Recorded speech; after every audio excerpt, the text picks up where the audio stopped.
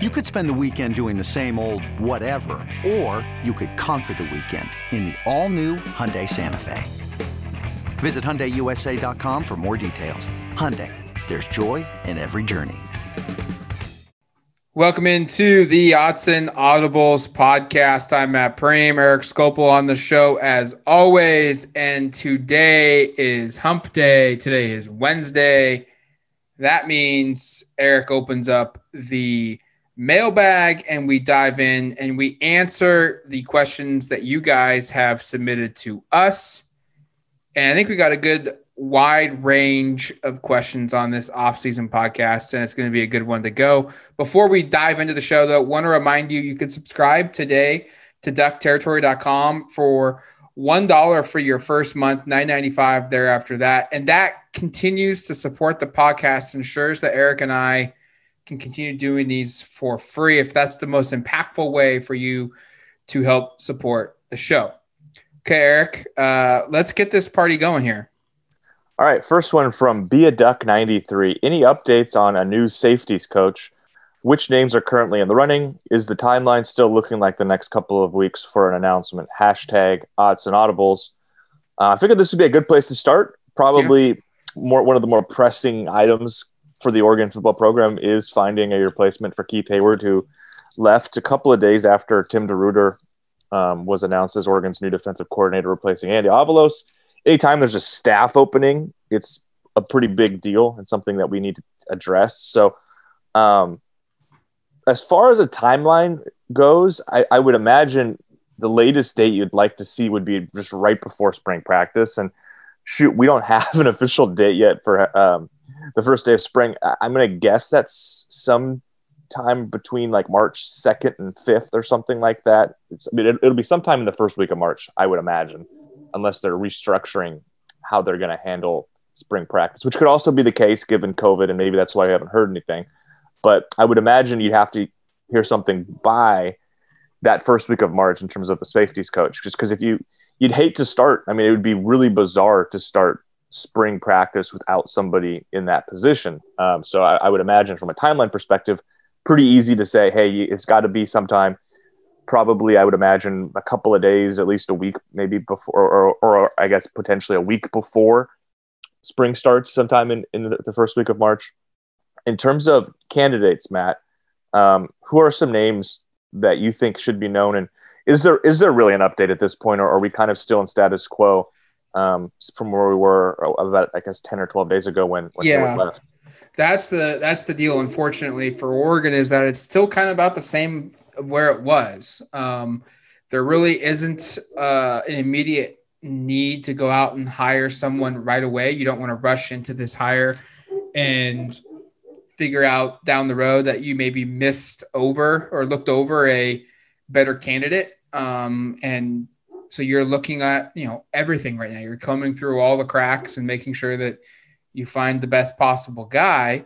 And really, you need to have this hire made sometime during spring football, like ideally beforehand. But we've seen coaches make hires for their staffs during spring ball. It's happened at Oregon. We'll see what happens there. Names to remember. I think the longer this plays out, the better opportunity, the better chance that someone with strong ties to this program gets hired. I would keep tabs on UNLV's Trey Watson. He's a young up-and-coming coach, someone that was a GA under Oregon's Mario Cristobal a couple years ago. Strong recruiting ties in the Seattle area as well as out west. He was a defensive graduate assistant and worked at both safety and corner for the Ducks under Levitt and also Avalos when they were coordinators for the Ducks. I would also, look at Kansas defensive back coach Jordan Peterson. This is a guy that's got a lot of experience working under Tim DeRuyter, has defensive coordinator experience himself. He's currently the DB coach at Kansas. And then I would also, another familiar name is Kwame Adjeman, a guy that's, a defensive analyst for the Ducks right now, played linebacker for the Ducks in the mid-2000s and has coached all over the place as a graduate assistant for Oregon, and also worked he hasn't coached on the field, but has, been an analyst at corner and safety and linebacker coach. So this is a guy that's got a ton of experience within the Oregon defense under multiple coaching staffs, multiple head coaches. And then it's, really pulling out, the far depths of the net here and seeing who all is interested, and pulling out names and calling contacts that, and seeing, okay, well, what can you do? I know you maybe can't come here, but do you know someone that would fit this role? And that's kind of where we're at right now with Mario Cristobal. Is he's going through candidates. He's calling friends. He's calling people he's close with and knows really well and trusts, and asking them, okay, if you can't help me, do you think anyone else out there that could? And it's paring down that list. And, I imagine something will get finalized probably here in the next month or so. But honestly, that's a little bit of a guess, just because there's really no rush. You don't want to make a hire just to make a hire. All right, next one from @CK_Quack. Which 2020 deep bench / redshirt / scout team players are you excited to see in expanded roles in 2021? Thanks for all those dashes there, C-Quack. That was fun to read through.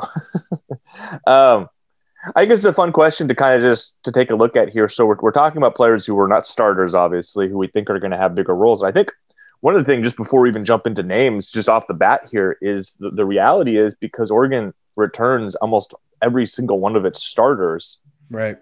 There aren't a ton of these guys that are really just jump off the page. And I think the way I look at this, the positions that did lose starters or did lose starters and will have new starters in 2021 are quarterback, now that Tyler Shuck is gone, tight end with Hunter Kampmoyer gone, cornerback with Diomede Lenore gone, and then safety with Nick Pickett gone. So I would look at the just to start, those are the spots I am most keeping an eye on from that perspective. I'd obviously also include a Justin Flo, who missed the season with injury, who we all think is going to be really, really good. I mean, I think the second highest rated recruit in program history. That's kind of self-explanatory why we'd expect something big from Flo.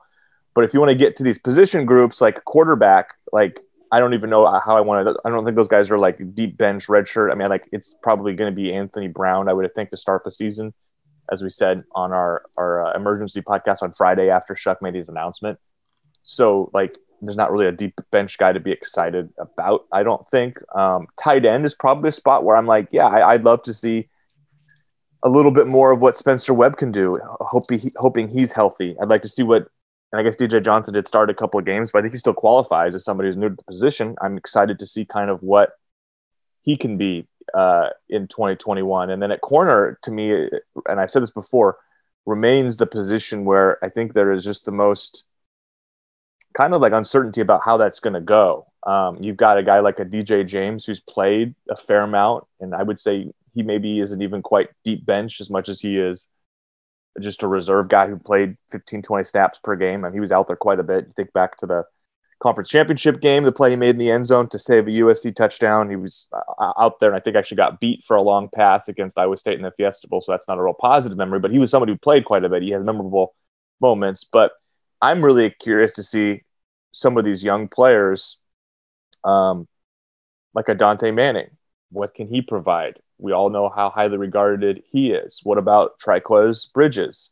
Another guy who's been in the program. He's moved positions a little bit. He was playing safety when he arrived. He's now been at corner for probably about a year and a half. Is he ready to make a contribution? So those are kind of the guys at corner that stand out. And then safety, it's, I guess, Jordan Happel played quite a bit last year. Bennett Williams played quite a bit last year. Steve Stevens remains, I think, a player in part just because of his recruiting ranking and because of some of the upside he shows when he's out there, that I just kind of keep thinking he's going to break through. But if it's not this year for Steve, I kind of go when is it going to be? Because the reality is he plays the position that he was Pickett's backup to start last season. If he can't win the job this year, that would be, I think, pretty disappointing. And at that point, you go if it can't be 2021, Oregon's recruiting at a high enough level, Williams it could, in theory, come back for 2022.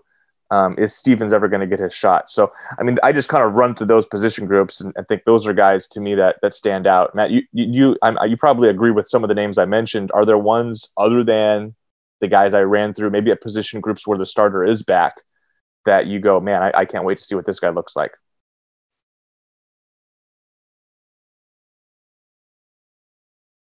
The first name that came to my mind was at a position where the starters are back, and that is Braden Swinson at defensive end. I know Brandon Dorlance is going to assume kind of that starter role for Oregon at defensive end, and I look at this and think Dorlance is probably going to become a star player at the Pac-12 level. He will be a sophomore again in 2021. He'll be going into his junior year, which is crazy to think about, right? In 2021 academically. But nonetheless, this is a guy that's going to be, I think, a really good player for the Ducks. But right behind him, Braden Swinson, I was pretty impressed with him in the 7 games that he played for Oregon off the bench for the Ducks. And remember, this is a guy that played kind of a considerable amount of snaps towards the end of the year when Oregon had Folio on the roster, Jordan Scott on the roster. Dorless was still playing a ton. Keon Ware-Hudson was playing a little bit. You had Kayvon Thibodeau obviously doing his thing. I think Swinson is going to be that next guy for Oregon to really shine in 2021 with more snaps available for him. I do wonder also about Christian Williams. Maybe this is a guy, like, we all kind of look at Popo Amave as the de facto starter at nose tackle for the Ducks in 2021 if they go with a 3-4 defense. But I think Christian Williams could push his way into that mix. He started 2 games for Oregon in 2020. He played in all 7.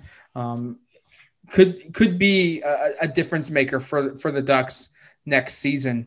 And I think this is I'm picking a starter, but I think Mace Funa, sure. I think 2020 was a year in which he was maybe the most impacted player on defense with the lack of proper offseason training. Like, he didn't really feel like he was in his best shape until the end of the year. And I think he played terrific against USC. He played pretty good against Iowa State. I think with a traditional offseason again, and they can get him down to the weight that he needs to be at, and he can be in shape going into the beginning of the year, that might be a guy where he all of a sudden explodes in his super sophomore season in 2021 defensively. Offensively, I know starters are all back, but I feel like Chris Hudson is a guy that showed a lot of potential and with better quarterback play could produce better numbers and have more opportunities for that. And so I think that's another one at the receiver spot. We're so focused on Franklin, Thornton coming into the program. I think Chris Hudson might be someone too that could have a big kind of breakout year for the Ducks. As you were talking about Swinson, I did realize in terms of departed starters, Jordan Scott, who was by the time he left kind of a more reserve than a starter, and Austin Follew was a starter. So they did lose a couple guys up front, and you ran through the names there, Brandon Dorless, Christian Williams being the 2 that stand out. I think you probably could argue with pretty strong ease that like Dorless was more starter than a deep bench guy, so maybe He doesn't qualify. But certainly should acknowledge that Oregon did lose a couple of starters or a couple of quasi-starters on the defensive line, and they'll have to replace those guys. And I think we've kind of run through. I'm also very high on Swinson. I'm curious to see how he kind of performs. I think that defensive line group is going to be really interesting to see from a depth perspective how it comes together, because they did lose 2 key players, and basically there's just a lot of guys who haven't really played very much and that are going to be forced to play in 2021. So, and they only bring in 1 true freshman right now, Christian Williams. I was listening, the other player they might add would be someone like JT Tumalau, who's obviously would be a game changer. But like, I just look at that group and think the defensive line is also a spot where it's probably not going to be too much of a surprise who starts. Like, I think Dorless is going to start at one spot. I'd probably give Christian Williams the slight nod above Popo Amave, but those two guys are going to be certainly competing for that nose tackle spot. I think it's pretty clear like what the top of the depth chart looks like on the D-line, but there's going to be some depth opportunity for some guys that haven't played very much. Maybe it's a Suave Poti, maybe it's a Jason Jones, a player who we were really high on last year, at least in theory. Maybe he steps up. So some names on defensive line I think I should acknowledge too before we jump to the third question. Real quick. Yeah. I want to throw this at you. I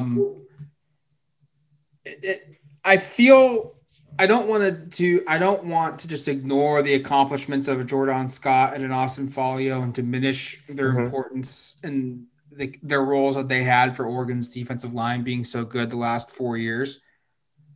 But it does feel like Oregon's D-line, even though those two guys are gone in 2021, should be significantly better overall in 2021. Do you agree with that?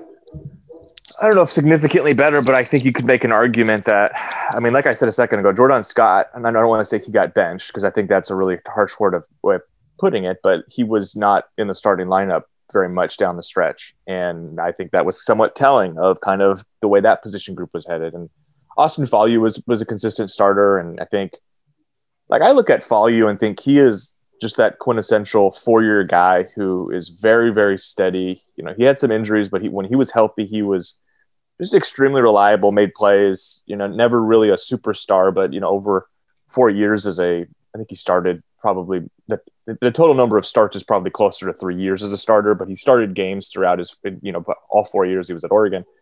Like, he was a valuable piece of it. But like, I do think that there are going to be guys in the roster who are a little higher upside players. And I think you could see Brandon Dorlus and Christian Williams both just be better players than Jordan Scott and Austin Foley. And I think you could see like some of the names we talked about, Braden Swinson, Jason Jones, somebody like some of those kind of names step up and be big players. And actually we talked about Austin's name, and this made me think here as well that you've got Austin's younger brother, Drew Foley, who does not play on the defensive line, but that's another one of those candidates for the top kind of bench guys we could see make a jump, I think, in 2021, because Andrew Foley switched spots. He's playing kind of a hybrid position similar to Mace Funa when they were in a dime package last year. He played a lot there, and he was pretty impactful. So I could see that being another name just to throw out there. But yeah, I think big picture in terms of the question you posed, like, yeah, I could see them being better. I don't know if I'd say considerably better, but like the upside, whenever you have a guy like Kayvon Thibodeau, which, by the way, it's pretty crazy. We spent like last 4 minutes talking D-line and didn't bring up his name once, really.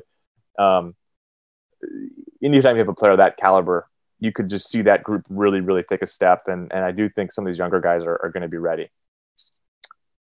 Third one from @NatFod, recruiting question. What's going on with 2022 quarterback AJ Duffy? A couple of days before he released his Final Four, a ton of crystal balls all went out for Arizona State. And then he left Arizona State out of his top 4. Is Arizona State really done? And what are the chances of Oregon landing him? Duffy is one of the top rated quarterbacks on the West Coast. You know, as we've said, every class, this is going to happen. Oregon's going to go try to find the top quarterback recruit they can get. They did it with Ty Thompson in 2021. Duffy certainly, at this point, maybe Duffy is their top guy. I know Malik Murphy, I think, was a 5-star kid from SoCal who just committed to Texas. About over the weekend, I think that was like on Saturday or something. Maybe that kind of decision sort of swayed some of Oregon's interest in a guy like Duffy, who is not quite as highly regarded as Murphy, but right in that kind of conversation. I know a while ago there was a lot of feeling that Duffy was kind of the guy that, or Oregon was kind of in a good position for Duffy, I should say. Where are things right now? Do you feel like Oregon's in pretty good shape with AJ Duffy, or is this a situation where it really is kind of up in the air? And it is strange. I should notice, like NatFod is not alone here. I noticed as well that there were a lot of Arizona State kind of crystal balls and interest. And then I did see that top 4 come out, and I don't think I wouldn't look against that right now. Yeah. I personally, based off what we're hearing and stuff, Arizona State's still in it. I'm more concerned about Arizona State than I am other schools in the mix right now. I mean, obviously Oregon's there, Michigan State's there, Penn State's there, but I think Arizona State's going to be in this till the end. Build some suspense, build some interest. Remember, these are kids, trying to set things up for themselves to make big splashes, and I get it, and I understand why that happens. I think ASU's still in there. I actually think it's going to be incredibly hard to recruit a 4-star high-level quarterback to Oregon in 2022, because let's just look for a second at Oregon's roster as of right now going into the 2022 football season. I understand we haven't played 2021, but if you're a 2022 quarterback and you're looking at the depth chart for Oregon, okay, Jay Butterfield is a true freshman quarterback in 2021, will be a redshirt freshman or a sophomore in 2022. Robbie Ashford will be a true freshman quarterback in 2021. So he will be either a redshirt freshman or a true sophomore going into the 2022 season. Ty Thompson is a true freshman quarterback in 2021, and he will either be a sophomore or a redshirt freshman going into that year. Tyler Shuck is gone. Anthony Brown will have graduated. So you have 3 freshman quarterbacks on the roster going into the 2021 season. One of those guys will probably be a sophomore. The other 2 will probably be redshirt freshmen.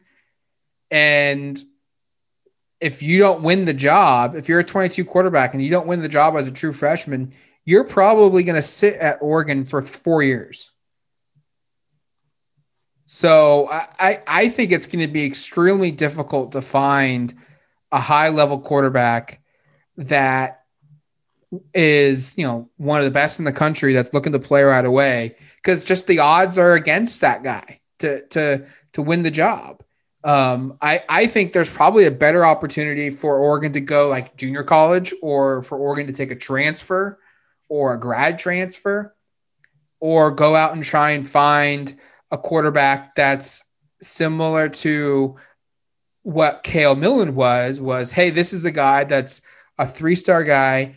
He's maybe not at his best right now as a high school senior, but we think in 3 years he could be amazing if he gets proper development, doesn't have injuries, and can get some coaching, and just grows into his body. And by that time, the job will have opened up again, and he's content with waiting and developing himself a little bit, and then you play it out. I think that's probably the route Oregon's going to have to go in 2022, unless they can identify a quarterback that's a high-level guy that's not scared of competition and can go out and win the job. And I don't think, Murphy was one of those guys. Duffy is one of those guys. I don't know if there's anyone else out there right now that Oregon's heavily involved in. Maybe Gavin Wimsatt from Kentucky, that you look at and say he can win the job day one as a true freshman. I don't know if anyone else out there is that caliber, but everyone else that Oregon's looking at right now also has a quarterback mindset of, I want to be a starter in at least 1 or 2 years. And I don't think any of those guys that are left can conceivably do that at Oregon because of the depth chart. Like, I would take Ty Thompson over any of those guys on the board. I would probably take Jay Butterfield over any of those guys on the board right now. I think it's going to be really interesting here, if we're talking 2022 quarterback recruiting, is what is the fallout from a roster perspective of, let's say Ty Thompson does win this job, and maybe it's not to start the season, but it's during the year. Do we see Butterfield or Ashford leave? And if that's the case, Anthony Brown will be gone. You could have a roster where you just have like two guys. So you need to find somebody in 2022, and that's where maybe it is go find a grad or a transfer of some sort. So you have some veteran presence there, or a junior college guy. What if it's flip it? What if it's Anthony Brown that wins the job and proceeds to start day one or week one to the final game of the year? Right. All the way through. Okay. All the way through. and Oregon finds a way that maybe they play Ty Thompson 4 games, they play Jay Butterfield 4 games, and they play Robbie Ashford 4 games to preserve the redshirt for all 3 of those guys. In 2022, you now go into the season with 3 redshirt freshman quarterbacks. Do you want 3 redshirt freshman quarterbacks on your roster? Like, and let's just say, like, I think there's a good chance that like you were going down the path. I think there's a good chance that one of those 3 guys transfers too in the next year and a half. Yeah. I just think it's a really tenuous spot right now from a quarterback perspective. Of just a couple weeks ago, this was not a concern because you're thinking depth in 2022 should be fine. And then you see Tyler Shuck and Cale Millen leave, which indicates that Brown probably is the guy for parts of 2021. And then it shifts. And I do think like what Anthony Brown can do for Oregon ends up being really significant for the long-term of that position group. Because like I said, like there's 2 paths this can go, I think. I mean, I wrote a story. There's kind of 3. There's one where Anthony Brown wins the job, he carries it, which Matt just said. Anthony Brown wins a job but loses it, or Anthony Brown never wins the job and one of these freshmen wins it, right? Now, if it's door 2 or 3, that could lead to one of these other freshmen transferring, and that's where you do get in a tough spot of suddenly you only have 2 quarterbacks on scholarship on the roster in 2022, and that's where you would actually getting a guy like an AJ Duffy or whoever it is that becomes really important. Like the quarterback in 2022 kind of could go like just what the value is from a recruiting perspective. I think could go in 2 wildly different positions depending upon what happens on the field in 2021.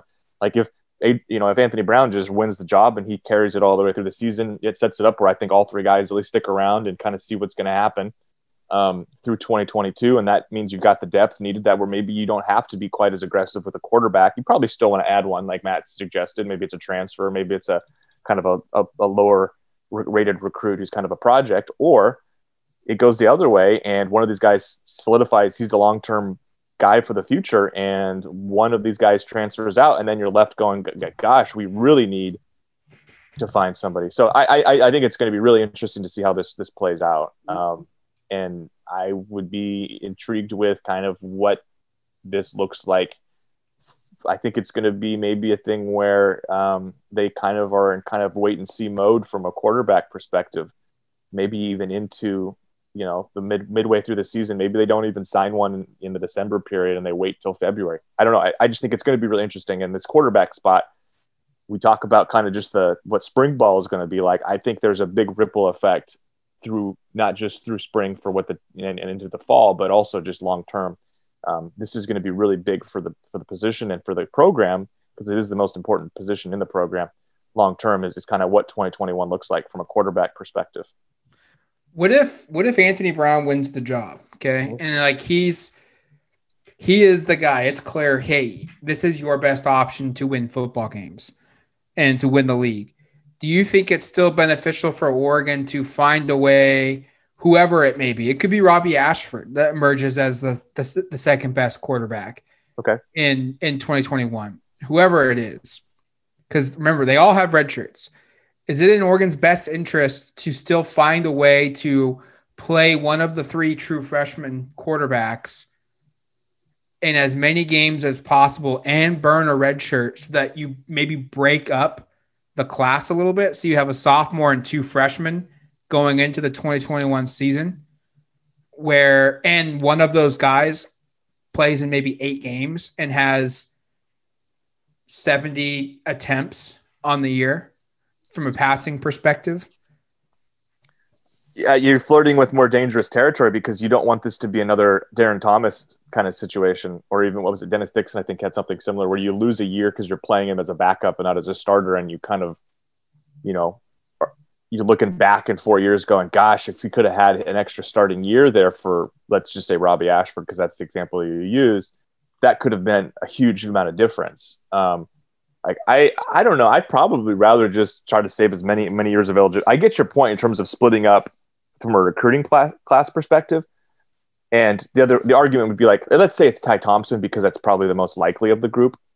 And if we think he's truly as special as people are insinuating, and he's only going to be like, he's going to be a 3 and done anyway, or he's going to start for 3 years and jump anyway, then like I get that point in terms of that way you can separate some of the class a little bit.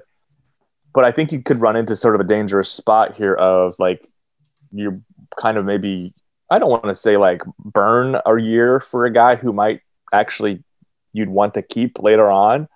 But like you do run that possible scenario of like, let's say it is Ashford and he wants to start again, you know, he's going to be the starter in 22, 23 and 24. And you go, and he's really good those seasons. And he wants to come back in 2025 which by the way, probably slightly unlikely just because if you're a starter at this kind of school for that long, you're probably going to jump unless you're Justin Herbert.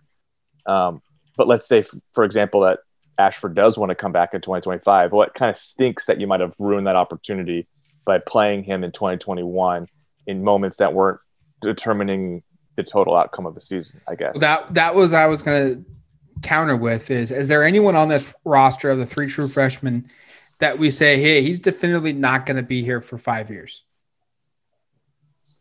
Like, I can point to any of them. Butterfield and Ashford won't be here at Oregon, or Butterfield and Thompson won't be quarterbacks for 5 years at Oregon if they get the job early. Yeah, I think that's totally fair. You know, and that's where I actually feel like if you were like, I mean, I think I'd be probably surprised if any of those guys are here that long, just because of the way the quarterback position works. It's like if you're starting, you're probably going to go to the NFL. If you're not starting, you're going to go somewhere else. So maybe that is the strategy. I just think you kind of run into dangerous territory of kind of presuming that a player is going to leave, and then you kind of maybe don't maximize his time. I think you kind of want to make sure you give the player the most opportunity. And the cool thing with the 4-game redshirt rule is that you do at least get an audition period without using the year. And like, yes. And I think that's where you brought up earlier, if it's really this close and Brown, you feel good enough, is like, and you get opportunity, is like maybe you rotate and you play all of these guys a little bit and in some of these games. And that way you provide these in-game auditions, which I really would push for that if I was on this staff, because I think Oregon did Tyler Shuck a great disservice by not playing him more in 2018 or 2019. I can think of specific games where they could have thrown him out there that they didn't. And not that would have totally changed the player he is in 2020, but I do think it could have helped a little bit. Like it would have given him some experience. Instead, he jumps into a season where he plays only conference teams. He's pretty good for some of the games, but really loses his you know, lost his groove and confidence and everything. And then we saw what happened. Like, I don't know if like playing 50 more snaps in 2018 and 100 more snaps in 2019 would have mattered that much, but it couldn't have hurt, I don't think. And at worst case, it would have given the staff maybe a greater inclination that Chuck wasn't cut out for this, and they would have gone Anthony Brown. Sure. So like, I think there's a lot of different ways you can go about it, but I would say in 2021, regardless of who the starter is, I do think you don't want to rotate because that's not good. We saw what happened this year, but you do want to find opportunities in games that aren't competitive for some of these guys to at least get some run, because that was not a strength, I think, in the past couple cycles. All right. Last one here from @AreaScout73. Why should we play SEC teams if they never come west of Dallas? #Odds and Audibles. Thanks for using the hashtag, guys. Again, that makes it easiest for me to find these questions and get them in the queue for the show. I mean, it's a valid question, right? You know, if you're not going to play a true home and home, it isn't necessarily the most beneficial thing. At the same time, like, bear with me here for a second. I do think that if Oregon had beaten Auburn in Dallas, they would have given themselves kind of a mulligan in conference play. Like if that season, let's say they would have held on and you know, Verone McKinley doesn't get beaten on a jump ball in the last minute of the game and Oregon beats Auburn, I think they might have made the playoff. They're in the playoff. Right? Even if they lost to Arizona State at the end of the year, because they would have been like squarely in that 2 to 3 probably. I'd have to go back and look and see kind of what the resumes of the other schools are here. But like I think they would have been squarely in the picture. They lose to Arizona State, but then they rally and they beat Oregon State. They win the conference championship game dominant fashion. I think they would have snuck back in probably. So that's the argument there, is you do create a mulligan which is kind of an important thing, because I think we've talked about it before. I don't think there's been a Pac-12 champion that's gone unbeaten in conference play, like gone 9-0 and then there hasn't been. Like period. I think the last 9-0 team was the year that was Oregon's 12-0 season. They lost to Auburn, but that was the year before Pac-12 started doing conference championship games. So no team's ever gone 10-0, and beating a marquee team, whether it be SEC, ACC, Big 10, Big 12, whatever it is. Oregon obviously is going to have an opportunity this year with Ohio State in Columbus. Like, that sets you up to at least have a game where you falter. And I've said this 100 times. I really don't like the model of college football of you just can't lose any games after the month of September, basically.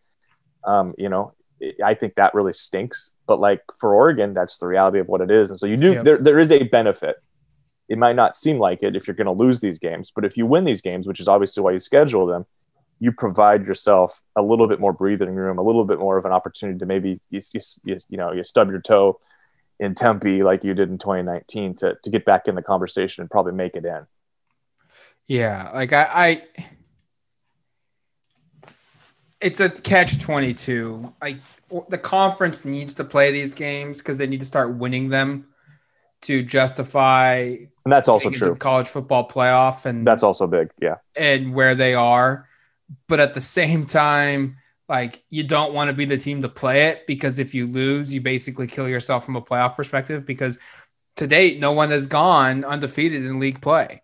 It hasn't happened yet. It'll eventually happen, but history shows that if it does happen, it's not going to be a regular occurrence that everyone goes undefeated in conference play. It's like a really special team to do that. Yeah. Like, even Oregon's championship team that played in the championship game in 2014, they lost to Arizona at home. Yep. And it wasn't a good loss. Like, it wasn't like, I mean, they played bad in that game.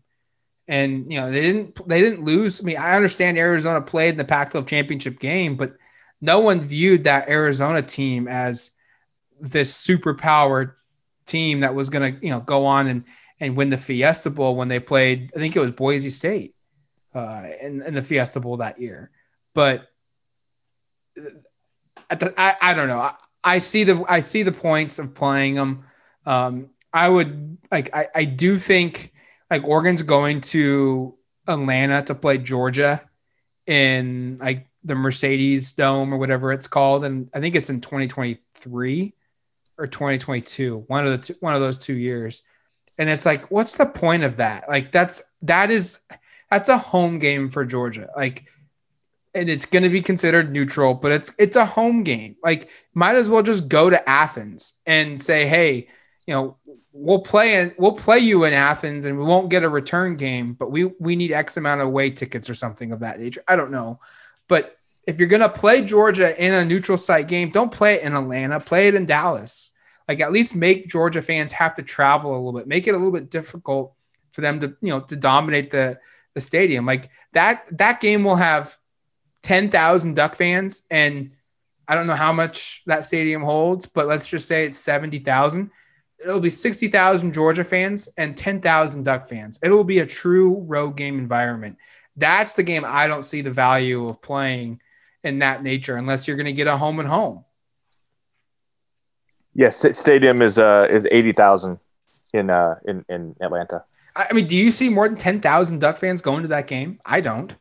I don't either. And I mean, I guess the one... And it's going to be sold out. I was going to say the one caveat could be, it'll depend. It's a couple years down the line, so we don't know what'll have happened the years before. But like maybe Oregon plays for or is really, really good the year before that, and they come in with really big expectations and the fan base is really, really into it. And then they bring 15,000, you know what I mean? Right. And they bring a slightly larger amount. So no, I think this is an interesting question in terms of kind of, is it worth it? Like, I don't even really care as much if it's SEC, ACC. Like, I don't care about the conference, but I do think there's a fair point in terms of like, especially so my point earlier was like, it's worth playing these games because if you win. But I also think there's a valid point of like, if they're not going to do the return trip, which is not, by the way, not the case with all of them. Ohio State was scheduled to be in Eugene this year. Obviously, COVID ruined that. I'm still hopeful that they're going to find some way to figure out a way to get the Buckeyes back to Eugene, because that would have been probably the biggest, I think the marquee non-conference home game at Autzen Stadium ever. But like, I think there is a point to be had of like, if you're going to call it a neutral site game in Atlanta, or let's say you go play Alabama and you're playing that game in Florida or something. I don't know. Maybe it's also in Atlanta because that's close and it's a big hub. But like whatever it is, like that's not neutral. That's not fair. And if they're not going to do a return visit, I understand the frustration from that point of view. I also still feel like you give yourself a chance. And if the only way you can play these teams and it gives you a shot to sneak into a playoff, and we already all know, like, I mean, here's the spot that the Pac-12 is at right now. And it's different, unfortunately, from other conferences. They have to take risks. The SEC is in a spot where they don't need to take these risks. They're going to be in the conversation regardless of what their non-conference schedule is. That's just the way it goes. Pac-12 does not have that luxury. And so the luxury or the risk the Pac-12 has to take, like if you're playing a game of poker or a game of blackjack or whatever it is, you have to you can't sit and wait for perfect hole cards because you're probably not going to get them. And so, you can't sit here and wait for pocket aces if you're playing poker or, whatever, or a perfect 21 if you're playing blackjack. You kind of have to sort of go, hey, we're going to take a shot with a king jack here, and maybe we're behind an ace king, and it's going to take everything on our power for it to work out. Look at me really trying to use my former poker knowledge here to try to make a really kind of convoluted metaphor.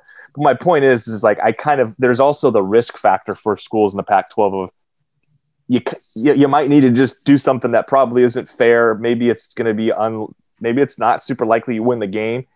But in that off chance you do, you finally set yourself up to get over the hump, to maybe play for a national championship. And if you can actually go out and win that game, all of those risks are worth it. Yeah. You go win that game, you play in it. Let's say that everything comes together here. Oregon wins the game in Atlanta. They win the conference. They win it outright. They're the second, rated 2 in the college football playoff. They win the college football playoff. Guess what? That becomes a huge, completely different storyline. Everybody's feeling totally different about it.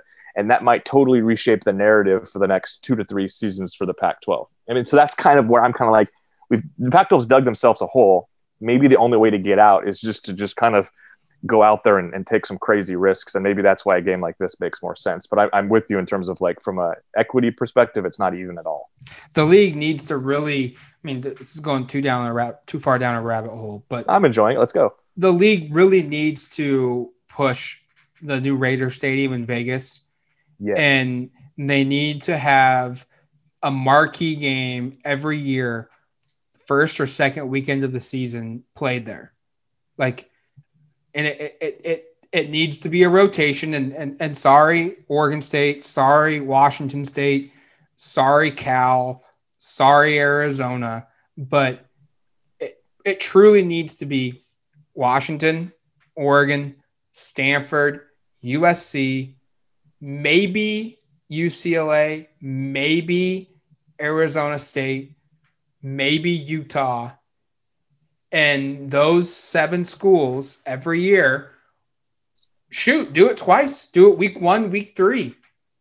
And every year, two games, 2 schools rotate into Vegas, and they play a non-conference Power 5 versus Power 5 opponent in a neutral setting game. That needs to happen. And that creates a situation in which from a fan base perspective, Oregon knows that, or from a fan base perspective, the conference knows that if they put Oregon and Vegas against Georgia, 30,000 Duck fans or 40,000 Duck fans are going to go to that game. If they put USC against Alabama in Vegas, 40,000 Trojan fans will go to that game. And it'll truly create a home environment at minimum, shaded towards Pac-12 school environment against a Power 5 team in a neutral setting, which we haven't seen very often. We don't see that where, a Pac-12 school plays a Power 5 school from an ACC or SEC or Big 10 or Big 12 in a neutral setting, and it's mostly Pac-12 fans. I can't recall a game being like that. No, I can't. I can't either. I can't either. And that's, I mean, and I think that's unfortunate. And I'm with you. I think the Las Vegas thing, like, I mean, Vegas or not, like the reality is the Pac-12 has as many, if not more, NFL stadiums, media markets than most of the other conferences do. I mean, outside of like, basically you look at it and you go, there are a ton of NFL teams in this part of the country. And that means that there are a ton of NFL stadiums sitting around that we could be using for these type of games. The fact that Pac-12 never really looked into it, or I shouldn't say they didn't look into it, I don't know that, but the fact that they never took advantage of that, at least they never had games at one of those places really, is kind of mind-boggling. And I hope that that's a shift under new leadership here once Larry Scott goes. And I think that hire has to be hopefully somebody that is really willing to kind of do whatever it takes, because we've seen kind of what laissez-faire leadership looks like and kind of what the result of that was. But I'm with you, Matt. I think that makes a ton of sense in terms of take advantage of these markets that the Pac-12 has. And Vegas is a perfect one in terms of it is not in a Pac-12 city, which is, I think, an attractive thing. And it is a fantastic place for people to travel to. People want to go to Las Vegas regardless of if there's a football game, a basketball game, whatever it is. You tie it to that. I mean, we've seen what the Pac-12 has had success with from a Pac-12 conference tournaments in Vegas. We've seen that the NBA has its summer league in Las Vegas. Vegas is a great destination. Pac-12 should take advantage of it. It's right in the footprint. Obviously, it's none of the schools are there, but it's close enough where you could easily coordinate something there and have it be fan friendly from a travel perspective for basically every school in the conference. All right, that's going to do it for us here on the Odds and Audibles podcast mailbag edition. Thank you for submitting your questions. Thank you for listening to the show. For Eric Skopil, I'm Matt Brain. We'll do another show later this week. Until then, we'll talk to you later. Talk to you later, folks. This is Tony Kornheiser's show. I'm Tony. You expected someone else? So what exactly is the show about? I don't know. It's a sports show nominally. Football's over, but we're finally at a point where things matter in college basketball, and baseball season is on deck. Greatest three words in the English language, pitchers and catchers. We have some of the best voices come on and explain what matters or what makes an upset, like Ryan does. 9/8. No, that's not an upset. No, yeah, it is, Bob. And if you're lucky, I might just tell you about my search for discounted sleep pants or my worries about what my dog just ate. Listen on the Odyssey app or wherever you get your podcasts.